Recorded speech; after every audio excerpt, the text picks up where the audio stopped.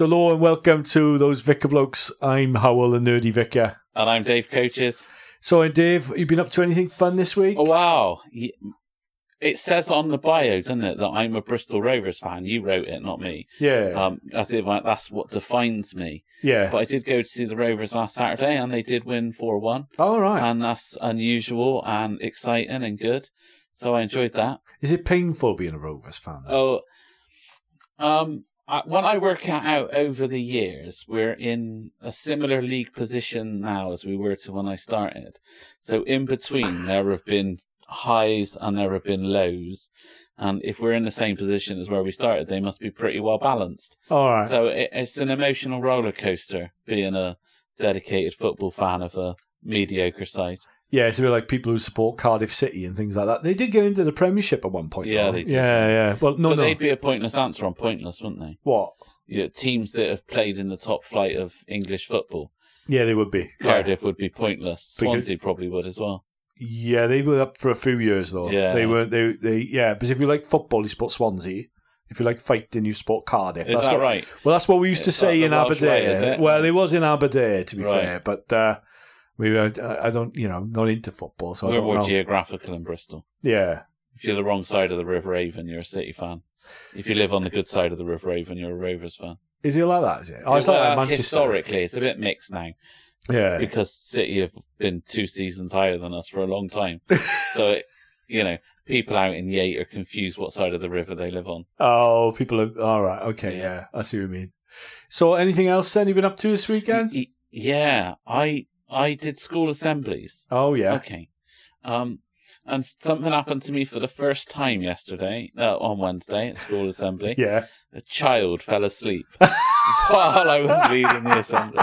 Now, That's not good. That's not good. Now, I've been into care homes and people in the care homes have fallen asleep. I've had that as but well, for yeah. the first time ever, a child dozed off during the assembly. I saw the happened to me. teachers on the opposite side of the hall sort of pointing for the teacher to look at this child.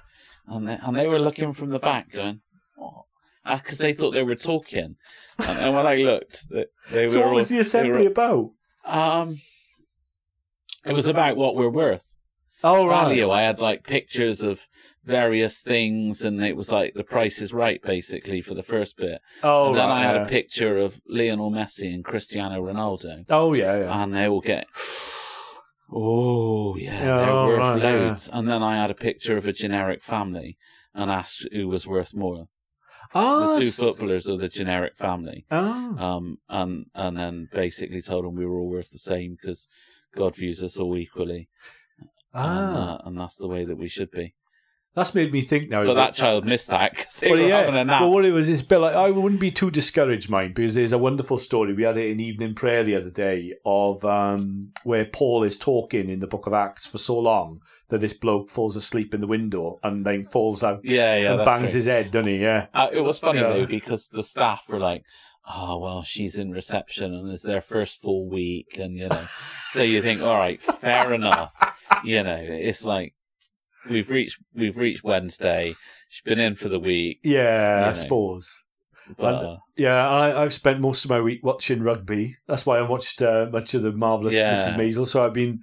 But it's the World Cup is on, the proper World Cup, not like the other World Cup. Yeah. Have Wales ever won that? What, the World Cup, yeah. The Rugby World Cup? Yeah. No, best we've ever done is third. England won it, Yeah. 2003. 2003, I remember it well because I watched the final, sat on the bed in my bedroom with Josh, who's just turned 20. Oh, yeah. Sat next to me, led next to me. Yeah. He was 3-4 weeks old. And as the ball crossed over the bar, to win the game, I got rather excited, which meant that he spent the next 20 minutes crying because he was too young to appreciate what he was present for. History being made. Yeah, I was gutted about Wales have beaten Fiji so far. And we beat Australia 40 points to 6, which is amazing. Good, yeah, that's a good victory. That. But the worst thing was with it though is I had an accumulator, with betting. Yeah. Right? Yeah. So I bet on Wales winning against Fiji. So I had some winnings from that, and then I put it on Australia winning the group. Oh dear. Which in any other year would be a near certainty, right? Yeah. But now, because we've beaten Australia so much, they're actually going home, Australia. But I should have looked into it a bit more and realised that Eddie Jones was managing them, and I hate him so much. So it's such a nightmare. So he's just you can't blame the manager for the team underperforming. You can if it's Eddie Jones. Right. Okay. Eddie Jones is the worst, right? Yeah, he's the most hated man in world rugby. When they put him up on the screen, right, everybody boos him. Like literally, everyone hates him, right? Yeah. And, you know, that's the hardest thing with Christianity. You have to love your enemies, including Eddie Jones. Do you know what I mean? So I'm working on that. But in the first 4 minutes, Wales scored a try, right? So I was watching it with my wife. And she said, yeah, and all that. And I went, oh, no. And she said, what do you mean, oh, no? We've just scored. I'm like, yeah, but what about my bet? Yeah. So all week now, everyone's been going, oh, what about my bet? Yeah, well, I'd never bet against the Rovers, no matter how bad form they were in. Well, I wasn't really betting against Wales. You had though, hadn't you? I had though, but I was gutting. So what are we on about on this episode then, Dave? We are talking news. We're talking Lawrence Fox to start with. Yeah. So we talk about him and what a fool he is. Yeah. What a prat. Not a very nice bloke. Yeah, what a prat. We talk about the restoration and rebuilding of Israel following the exile. And then we talk about the marvellous Mrs. Maisel. Yeah, which is really good. I like that. And thanks to the person who recommended that. If you have some recommendations for us, please send them in. So it'd be good. So brace yourself for the music and we'll kick it off.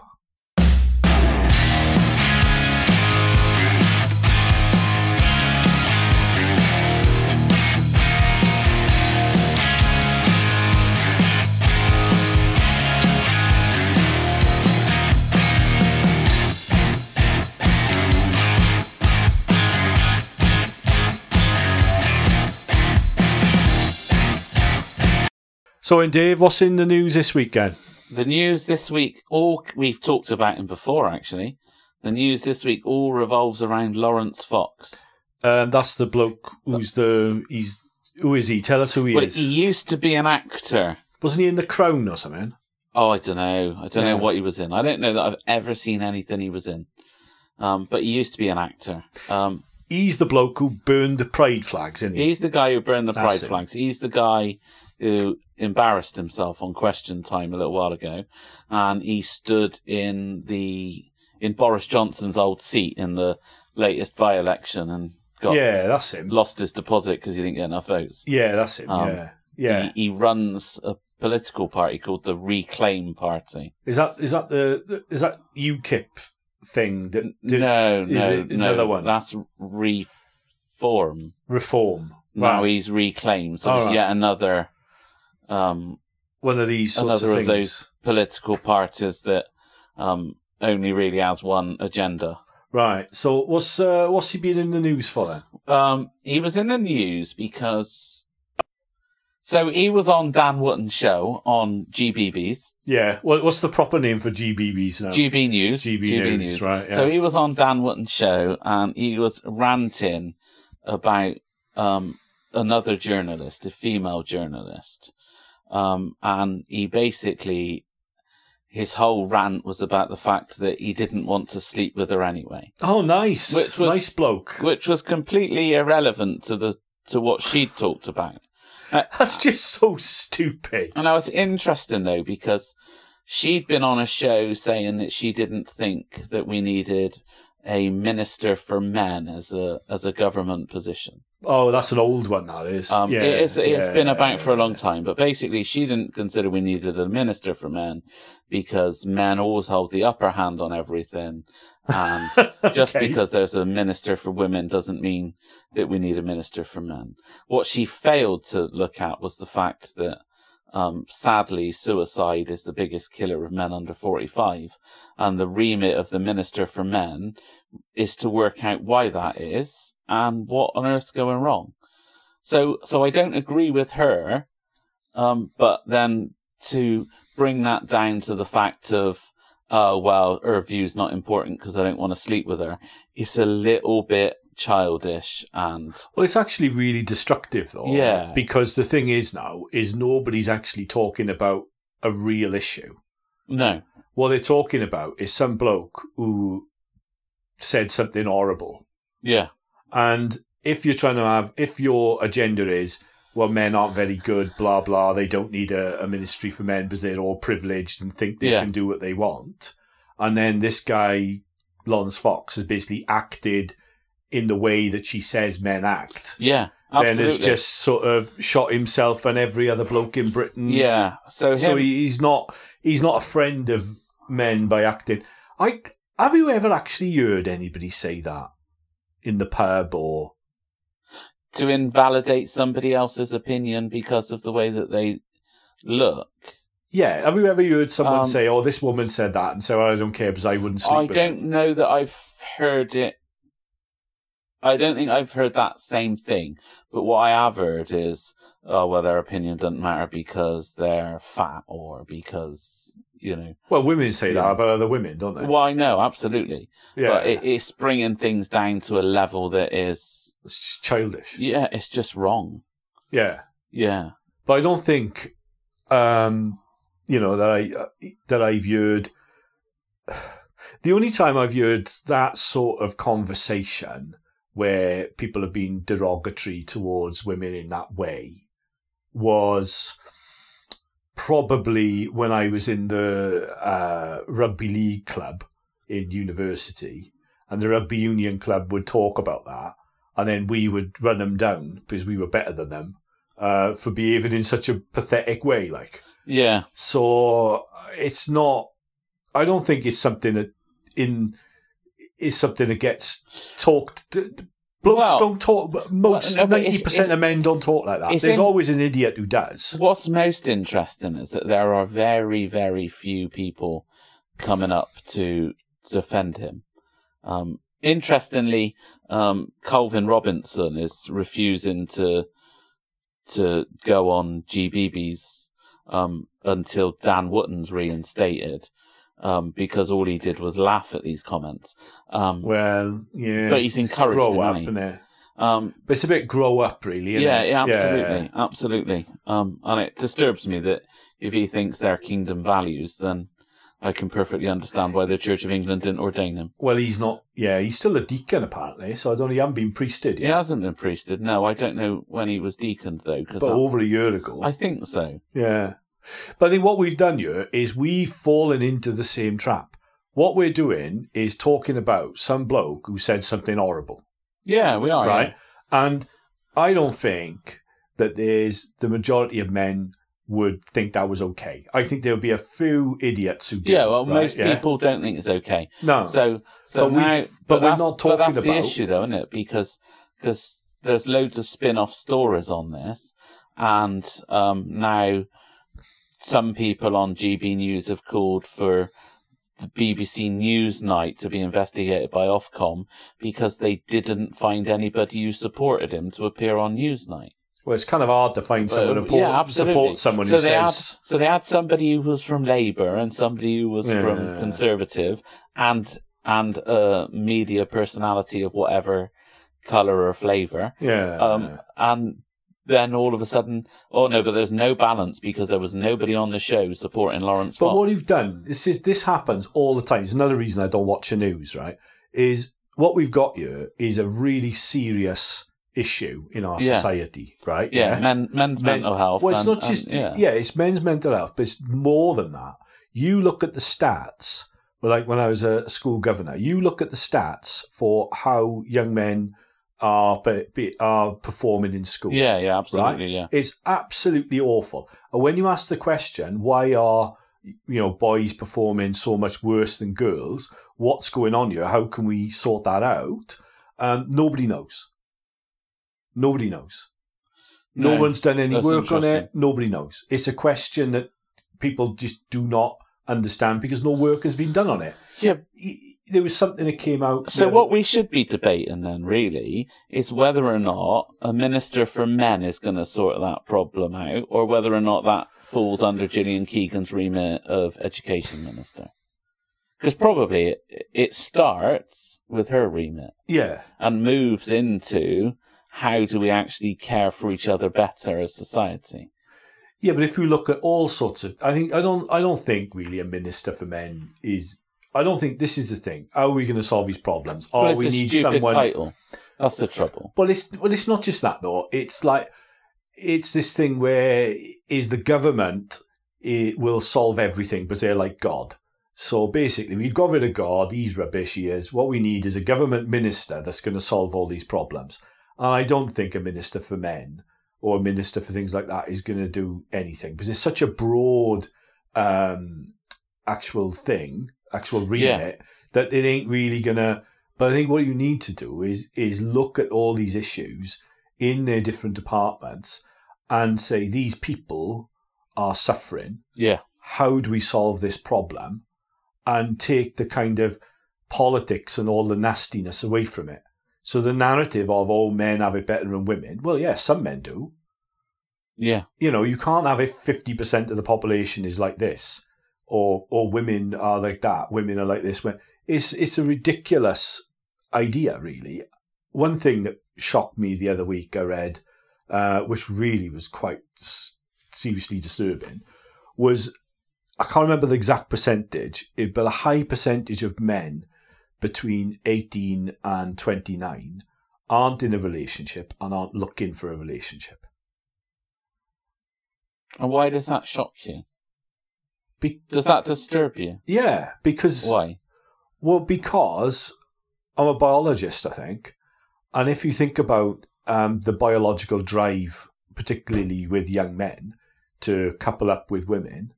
Or, that's the fundamental human drive, isn't it? And if that drive is being overwritten by whatever is causing this... Oh, yeah, no, but I think... Do you see what I mean? Oh, yeah, but I think there's a huge element that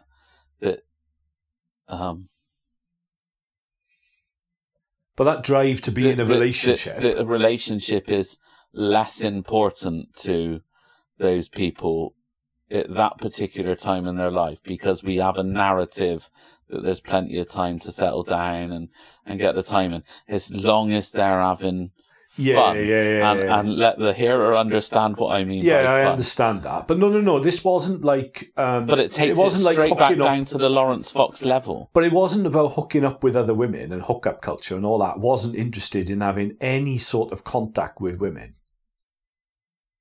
So it wasn't what you're thinking, which is like, I'll just go out and do what I want, and I don't really want to have a girlfriend. But these sorts of things, men are struggling with relationships. They're struggling with, suicide, which is, I did in 2015, 2016, I did 8 funerals of people who'd died by suicide. All of them were men. Yeah. And actually, when you looked into their stories, they all it made rational sense why they, their lives were, nobody took them seriously. No. And I don't like the kind of narrative of, well, the reason that we have this mental health crisis in men is because they need to sort of talk about things a bit more and they need to sort of, they're blaming blokes. Yeah. So I think that's the thing. But this Lawrence Fox guy... but that's a narrative that we use all the time, though, isn't it?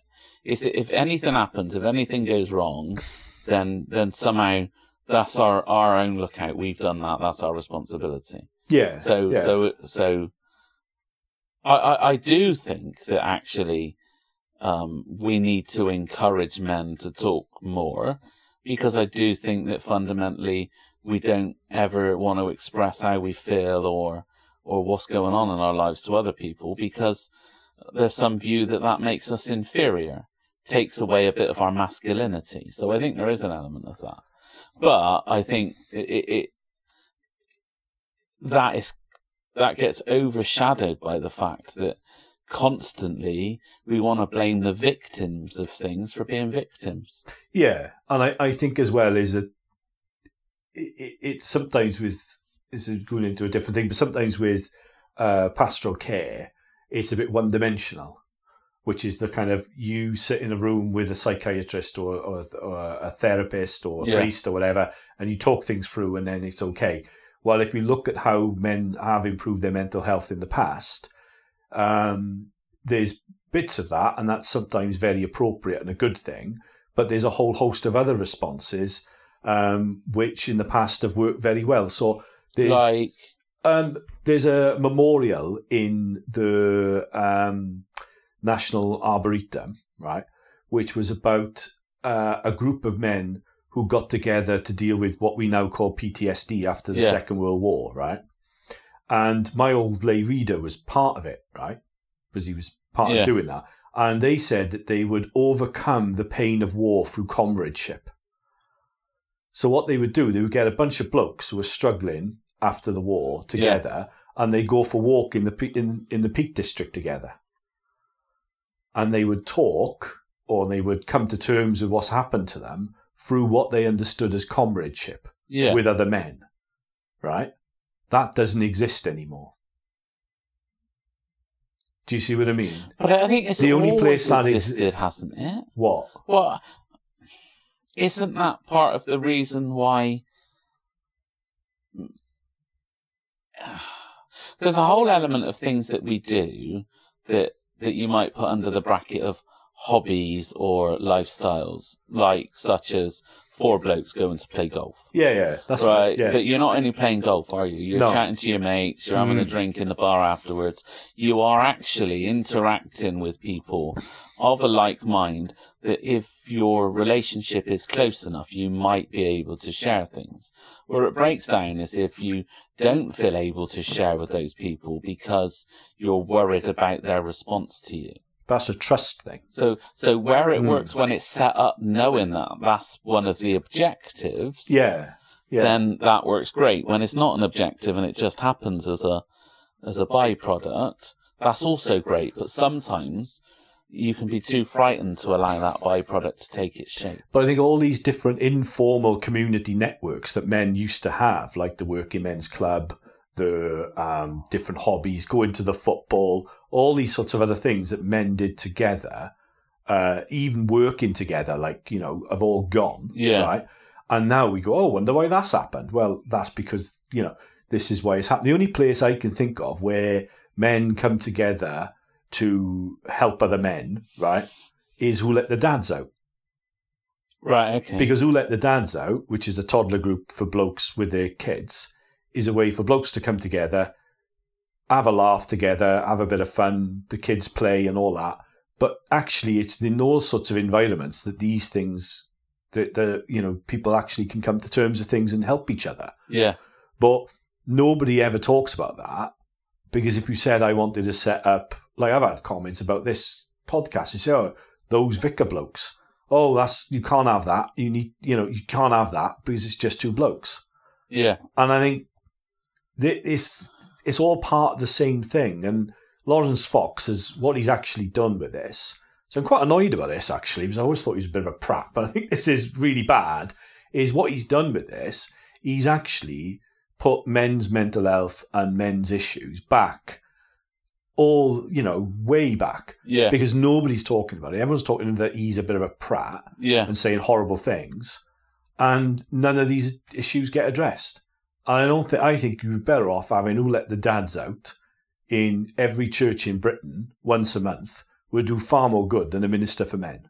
Yeah. Well, of course, we have our men's group that's restarting as well. Yeah. In the Globe. Yeah. So that'll be good. That's the answer. That opportunity. That we can't all the time. We have a problem in society. How can the government solve it? Well, they probably can't. No, but we as human beings coming together probably could do some good to help each other locally. Yeah. And it makes me think about Dietrich Bonhoeffer. Yeah. Where he says the way to overcome all evil is through friendship. Yeah. And because people don't have as many friends now, that's probably 90% of it. But you can't, we can have a friends club started by a minister or what? Yeah, Do you know what I mean? What? I don't know. You're talking to a minister who sets his diary around where cake and coffee are going to be available. So no, a government minister, not you. No, I'm in a religious minister. So maybe that's what we need out of more of our government ministers is some encouragement into cake and coffee. Cake and coffee. Yeah, that cures all evil. It does. So next we'll be talking about... makes you fat, though. It does. You need to go down the gym. But next we're talking about the restoration of Israel and the books of Nehemiah as we basically come to the end of the Old Testament part of Dave Coach's bus trip through the Bible.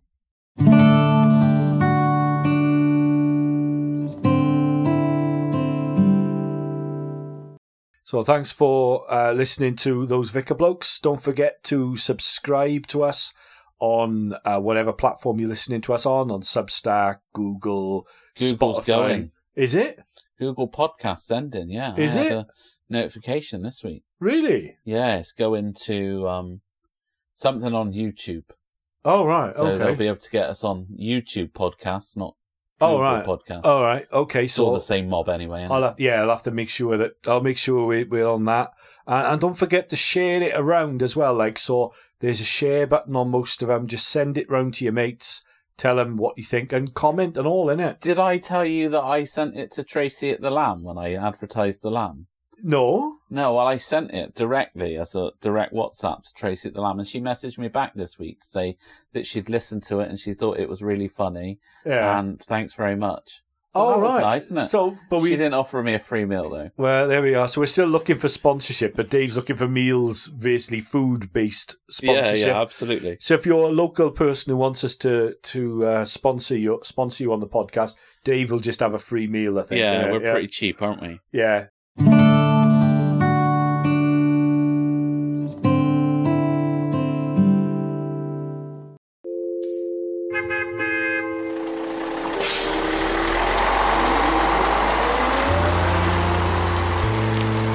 Dave Coach's Bible bus trip.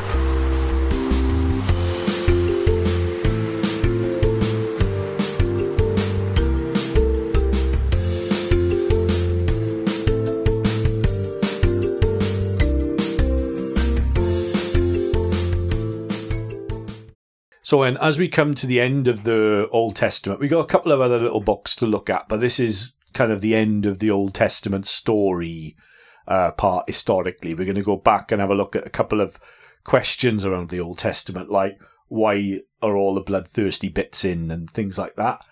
But just to have a recap from last time, is the Jews escaped slavery in Egypt, went into the promised land, and they said you can have the land as long as you keep the law. They didn't keep the law for hundreds of years.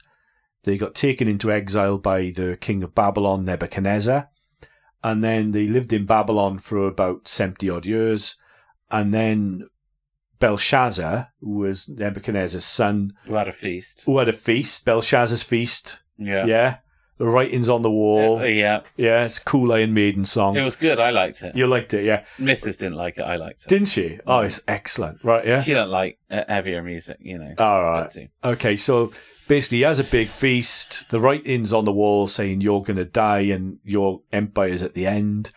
Cyrus the Persian comes in, destroys Babylon, and then sends the Israelite people back to Israel, and they rebuild Jerusalem and the temple and the walls of Jerusalem. So these books there's only a few of them, aren't there, Dave? Yeah, and they're not very thick either, are they? No.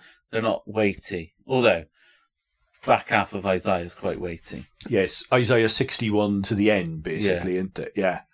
So you got end of Isaiah. What are the other ones? Ezra, Nehemiah.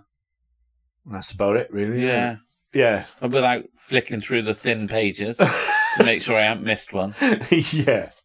So in Nehemiah is all about rebuilding the walls of Jerusalem and basically securing Jerusalem because it was being raided by all the people around them because there was no walls around. so they couldn't have it as a safe city. No, so they've got no protection. But there's an illusion in the book, isn't there, that actually that's what is going to keep them safe from it happening again. Yeah. So this false idea that safety comes from walls and not from following the law. Yeah, because they still don't manage that, do they? Well, that's the kick in the teeth, really. Yeah. So they have this idea that if they build the walls of Jerusalem and fight off all these invaders and raiding parties and things, that then they can build the perfect society within Jerusalem, and everything will be fine because they'll definitely keep the law this time, even though they didn't keep the law last time, or the time before, the time before that, or the time before that, or the time before that. So, but they're definitely going to get it right this time. Definitely going to get it right this time, yeah. And that's really the similar story of Ezra, where it's about the temple, where the temple's being rebuilt, and Ezra's trying to rebuild the temple, and it's the same idea there. If we rebuild the temple, everything will be fine, and we can have heaven on earth, because we'll definitely not make the same mistakes as we made last time. Is it about having heaven on earth, or is it about keeping God contained to God's place? Oh, that's an interesting thought. Well, it just strikes me that that's what some of what the temple mindset is. All right, is that, you know, we have the bit where we still do it, don't we? We still have these bits where certain people are allowed and certain people aren't allowed, and where it's restricted, and where we want to put God in his little box. Right, and then the walls of Jerusalem are like that because it's the holy city. So absolutely. So, you know, we got everything in its right place, and we're lining it up, but we're lining up things that are physical. And placing our priority on getting them in the right place, and not actually getting ourselves. So we make the temple an idol. The temple itself becomes an idol. Yeah. Because you're worshipping the physical building rather than the God that it points to. Yeah. And of course there are no churches like that now. Well, I think it's a human mistake, isn't it? Yeah, I think so. It's a human mistake where we try to contain God on a Sunday morning, or in morning and evening prayer, or in a certain box in our lives. Yeah. And not actually allowing things like Sunday morning or church, the building, or morning and evening prayer to enliven the rest of our life. Yeah. It's where we put God instead of being something that points to God. Oh, I like that. So it's the church or the temple is somewhere to put God rather than something that actually points to God, points beyond it. Yeah. Hey, that's a good Dave quote, that. Yeah, isn't it? Yeah, I was quite pleased with that one. Yeah. Do you just think of that now? Yeah, I did, Just now. See, he hasn't prepared that or anything. He's inspired. That's quite good. So, so the idea would be, the idea was that we could, if we were able to reconstruct the temple and the walls, we could go back to the good old days where everything was fine. It's funny though, isn't it? Because those good old days in scripture, they're pretty hard to find, aren't they? You can't, can you? No. Because it's always been pretty awful. Yeah. The Jewish people and Christian people have always made the same mistakes. People have always made the same mistakes. But that's why you don't watch the news, right? Yeah. Because people keep making the same mistakes. Yeah, there's nothing new in the news. No. And so basically that's what we get a little bit, isn't it? It's news. Yeah. This is what's happening, and this was what went wrong. Yeah. And it's the same hyper true story of the same mistakes people make over and over and over again. And I think, in a sense, what Nehemiah and Ezra show us is that, and maybe we'll come to this when we talk about the New Testament, it's a big theme in the New Testament, is this idea that we're kind of trapped. We're trapped in what Paul calls the thorn in the flesh. We've all got a weakness that kind of ensnares us. And we can never really be fully free of that weakness or that temptation, as individuals, as a church, as a society. We're always going to kind of fall. We're always going to mess up. So there is no golden age. There is no golden time where things were wonderful. Like there is no nostalgia in a sense is bad, because it's all about looking backwards to the Garden of Eden. You've been reading my my minister's message in the local free sheet, haven't you? No, I haven't. No. Oh. Is that what you said there? That was essentially what I said. Yeah. That there's no good old days. That I was having a conversation where it was nostalgically looking back at the 60s as this golden age. And my take on it is the point that that's where it really started to go wrong for our generation. Yeah. Yeah. I even quote you in it. Do you? Yeah. Oh, right. I advertise us in the local free sheet as my colleague who I present those vicar blokes with says that you can't be safe and free at the same time. You can't, no. No, exactly. So I quoted you on it because you've said it many times. Yeah, that's my... That was true. They wanted to be free, and it made us all less safe. And I think that's what, we do that, don't we? We look back at things that have been and think it was great. Yeah, and what we do, and this will come up actually in the next bit where we talk about the marvellous Mrs. Maisel, right, is what we tend to do is we look back at a time in the past, just like they were doing in Ezra and Nehemiah, saying we need to rebuild the temple, rebuild this, make it just like it was, and everything will be fine. And that doesn't work. Because sometimes people look back to the 50s, don't they? And they say, oh, it was great then because it's before the... talking to. That's the thing. Exactly, yeah. Like if you're talking to me, you say, oh, what we need to do is make it 1996 again because I was 19. But with music from 1992. No, some good music in 1996. Yeah, but it was better in 92. Was it? See, that's the thing. That's nostalgia, isn't it? Yeah, exactly. It's an empty thing, isn't it? Without 1992, we don't get SL2s on a ragged tip. Oh, that's rubbish. It's not. Absolute rubbish. Right, anyway, so other than Dave's bad 90s taste in music, right? But that's the thing, we all look back to that time. And what Isaiah says in Isaiah 61, there's this wonderful poem in that. I'll just look it up in a minute. What he talks about there is how things aren't what we think they were, and how we can't go back to those things that we thought we had, like, innit? He's looked it up now. I have, yeah, there we go. It says... You'll be pleased to know that he found the right bit in the Bible really quickly. It's like he knows the order quite well. Yeah. Well, it is my job. Yeah. So it says, the Spirit of the Sovereign Lord is on me, because the Lord has anointed me to proclaim good news to the poor. He has sent me to bind up the brokenhearted, to bring freedom to the captives and release the darkness of the prisoners, to proclaim the year of the Lord's favour and the day of vengeance of our God, to comfort all who mourn. And then it goes on, all about these sorts of things, a garland instead of ashes, to rebuild the ancient ruins and restore the places long devastated. They will renew the ruined cities and that have been long devastated for generations. So he's talking basically there about rebuilding all the stuff that's been destroyed, and then everything will be okay. Yeah. But as you go through Isaiah, you realise that never happened because they messed it up again. Yeah. You can't...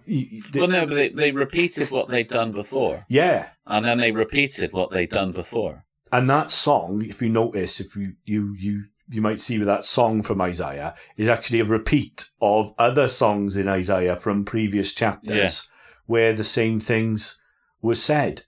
And I think, really, one of the greatest mistakes, we think, is to believe that our generation is different to everybody else's, and the human beings are different now than they've ever been before. And we can either go back to an imagined past, or, worse still, create heaven on earth.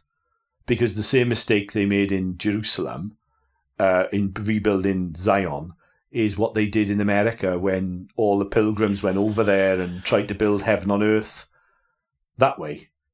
What a fail. Or secularly, the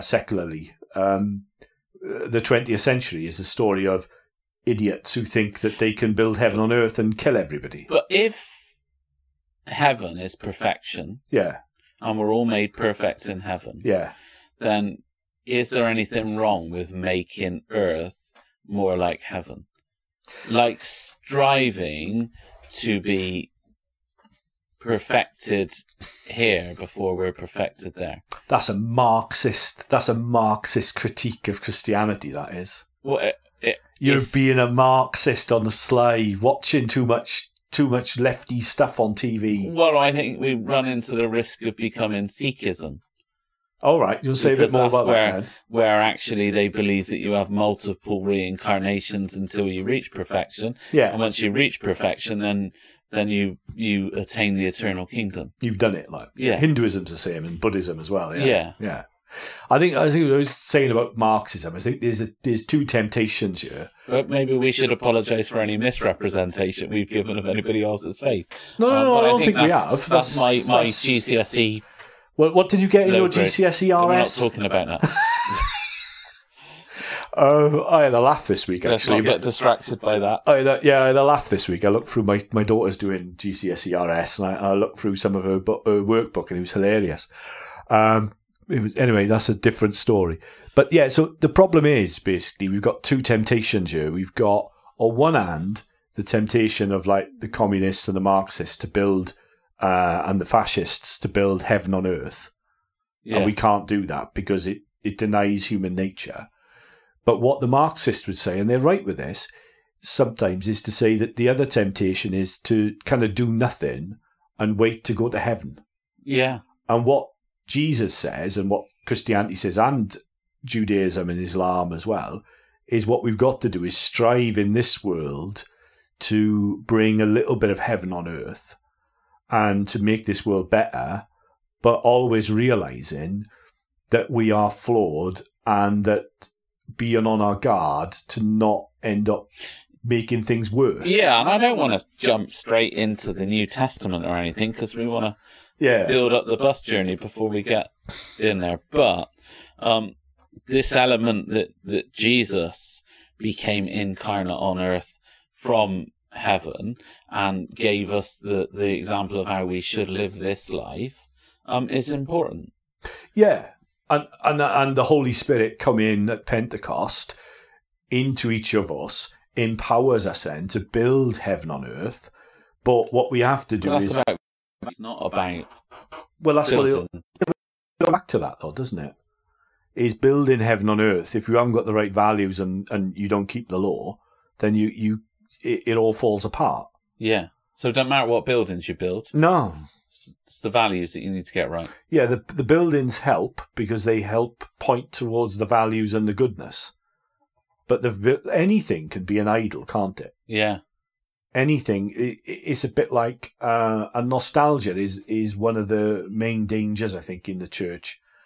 Because as I think about Our Lady of Walsingham, right? Have you ever been to Our Lady of Walsingham? No. You need to go to Our Lady. Everybody needs to go to her. It's a shrine over in Norfolk. It's Anglo-Catholic Hajj, isn't it, really? It is a bit, yeah. It's a pilgrimage site in Norfolk, right? Our Lady of Walsingham. And it's a really holy place, right?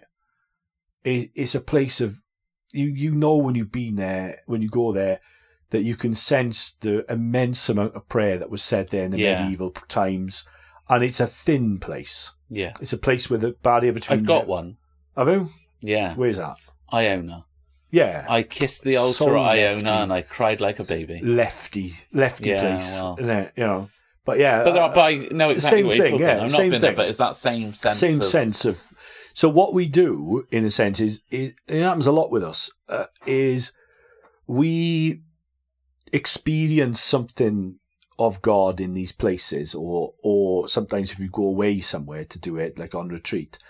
And what we try and do then is recreate that in our everyday lives as a form of nostalgia. In the same way people look back to the good old days of the 1950s or the 1960s or the 1990s, because that was a happy time. So it's almost like escaping where we are and looking back to the past. Yeah. And God isn't interested in the past. He's interested in our future destination of heaven. Mm.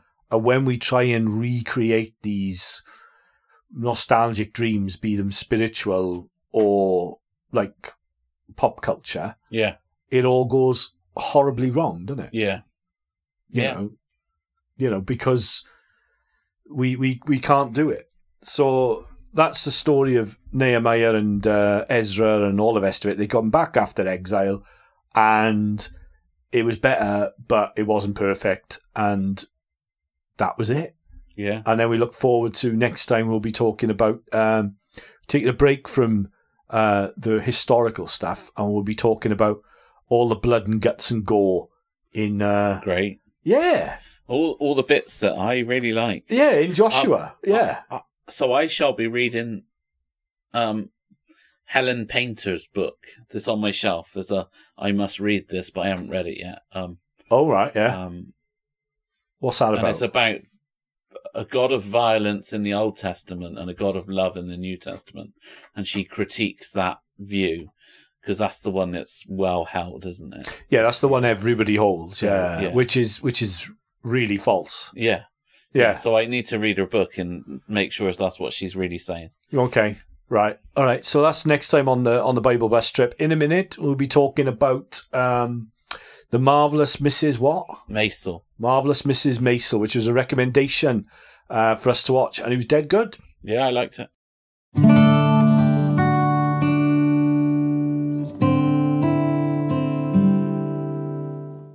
Thank you very much for listening to those Vicar Blokes. Don't forget to tell your friends how good we are, or tell them that we're not, but tell them that they should listen just to find out. More nice comments. We've had some nice comments. Yeah. Yeah, I haven't checked the Substack comments this week, actually, and I It was a nice comment. Nice comment in there, yeah. I'll have to have a look. You can get the latest news on Substack, see the comments all on there. That's as good a place as any, but we are all over the place if they work better where you need to listen. And we should mention the other podcasts that go out from Yate and Froome side. We've got Homilia, which is Ben's homilies. That's it. Sermons. And we've got the Connection podcast. I was going to go Connected, and I knew that one, right? No, the Connection podcast. From Yate and Froome side to keep you up to date with all of the news about what's going on where we are.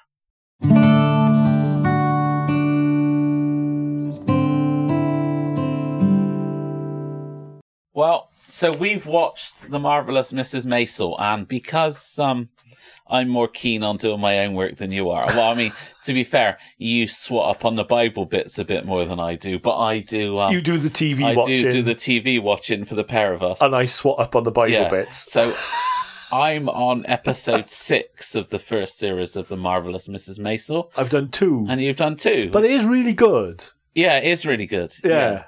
Yeah, but you've got to fit in watching all your cartoons as well, haven't you? So, yes, that's what it is. So it's about a woman who's got the perfect life. That's it. She's got a great husband who's got a great job. She lives in a really posh apartment that happens to be a floor or 2 above her parents. So she's got babysitters whenever she wants them, really close. Posh apartment with a lift operator and everything.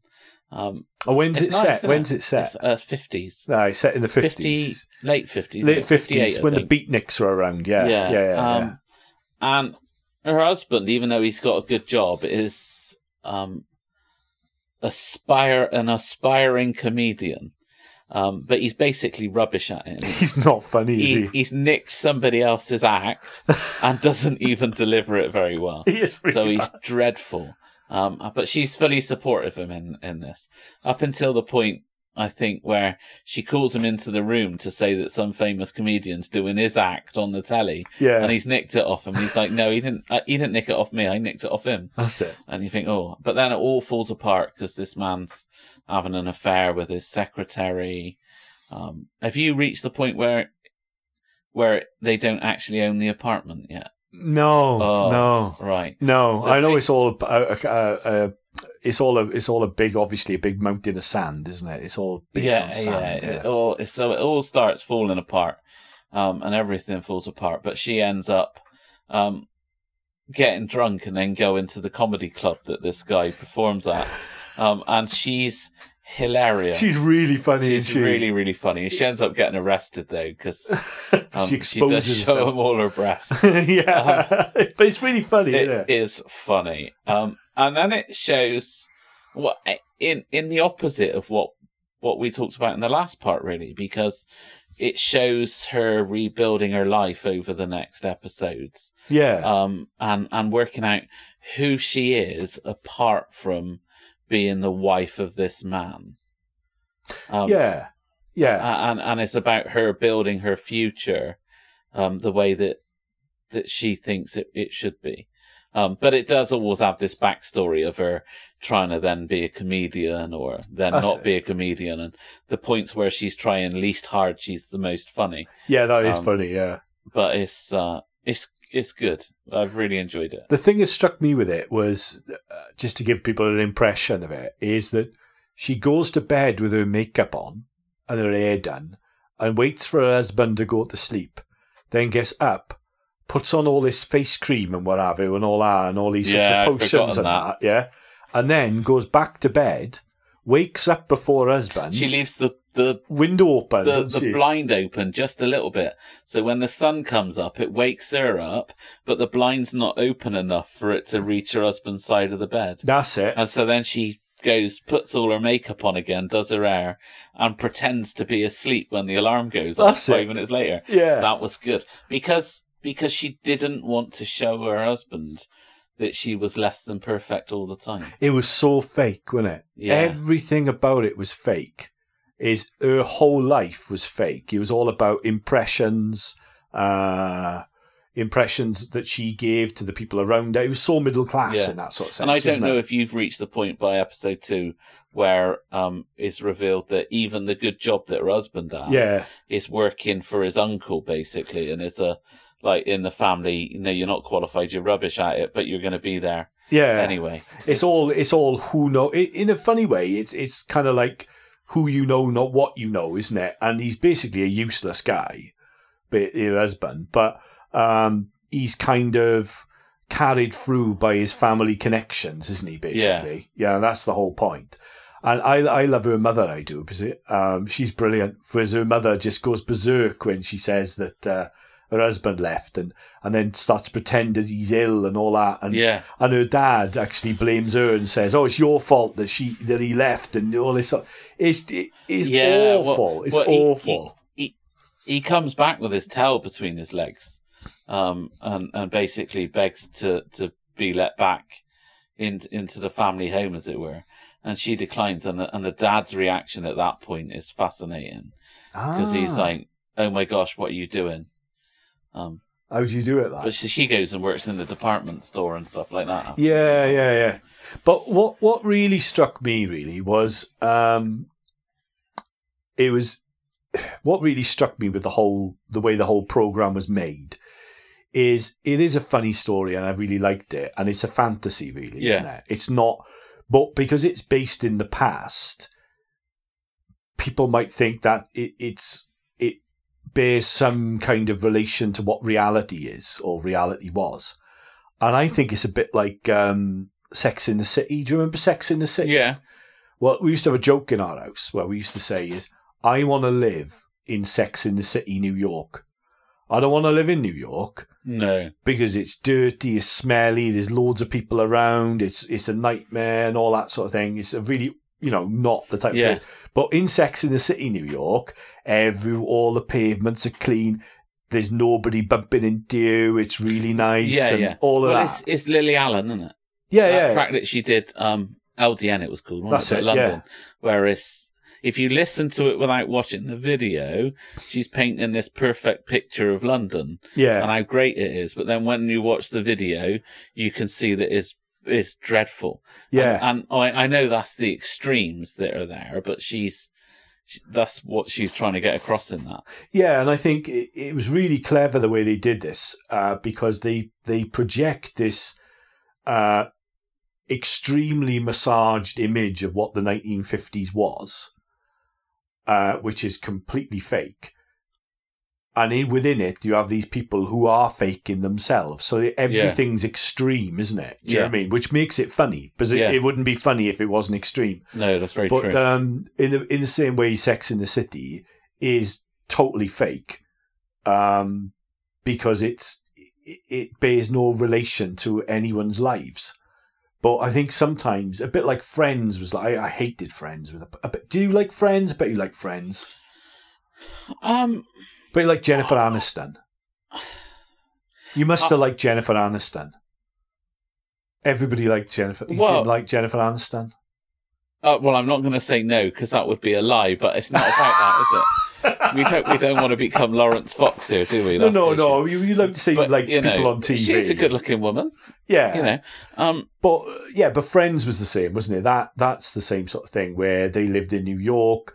Jennifer Aniston was like a waitress, and she somehow afforded to live in this nice flat. And you've missed part of that story. What? You do know that it's Monica's grandmother's flat. I didn't pay that much attention. Right. So Monica's grandmother is still the licensee on the flat. So that's why, and it's a index linked rent. So basically, she still lives there, even though I think she's dead. Okay. Well, there we are. Updates on normie programs from Dave. There we go. Yeah. So it was funny back in the day. Yeah. I watched it the other day. Actually, an episode came on, and I thought, why did people used to watch this? And then I thought, hang on a minute, it's still on every day. Why do people still watch this? Nostalgia. Yeah, it's maybe. Nostalgia. But I think that's the thing that worried me about this program, really. And it's not worried me, but that sort of is that if a bit like Braveheart, Braveheart with Mel Gibson and that isn't history, but somehow it becomes history by how it makes people feel about Scotland. And I think it's the same thing with the 50s sometimes, is that people either have a nostalgia for the 50s, or they see it as like the most evil time ever, or the fakest time ever. When I think that same fakery that you have in The Marvellous Mrs. Maisel is around alive and well today, isn't it? There's an abundance of it. Yeah, absolutely. You can't tell me that, you can't say, the 50s was all fake, and then you got the Kardashians. Yeah. And those things about, the people get jobs because they know the right people in the right families. Well, you just have to look at the British media for that. Yeah, absolutely. Because they're all literally related to each other, aren't they? Yeah. Do you know what I mean? Like, some of them might be talented, I don't know, but, it's the same sort of thing. So, well, talent doesn't count for anything in that, does it? Well, yeah. It's just who wants the job. But I would recommend it because it is really, really, really funny. And I really enjoyed it. But I think when you watch it, I did think that, I'm intrigued to know at what point it outstays itself. Because there's like 5 or 6 seasons of this, aren't there? Is it? Yeah. Oh, right. And I'm a good way through season 1, but thinking, how long can the legs last on this? But lots of programs are like that. Yeah. I started watching 6 Feet Under years ago. And got fed up at about 2 series in. And I watched Shameless until about series 3. And then they get more and more ridiculous. And 6 Feet Under was good for the first couple of seasons. Yeah. And then it just went, what? Yeah, a lot of things like that. Not like Breaking Bad. That's good all the way through. Yeah, absolutely. Then, So next week we'll be talking about the news. We'll be talking about Blood and Guts in Joshua, and also as well on the TV. Have you got any choices for the TV? I think we're going to watch The Long Shadows, aren't we? Oh yeah, The Long Shadows. Yeah, we're watching that. The Long Shadow. It's about. Peter Well, it's not actually. It's not about Peter Sutcliffe. It's about the victims of the Yorkshire Ripper. I think we should say though that if you're going to find that challenging, then feel free not to watch it. Yeah, we'll try to talk about it sensitively, but if we think there are going to be any triggers, we'll warn you at the start of next week. Yeah, it's not an easy watch, but I think it's fascinating. I used to live up there, so it's quite interesting. Yeah. And so we'll see you next time on those Vicar Books.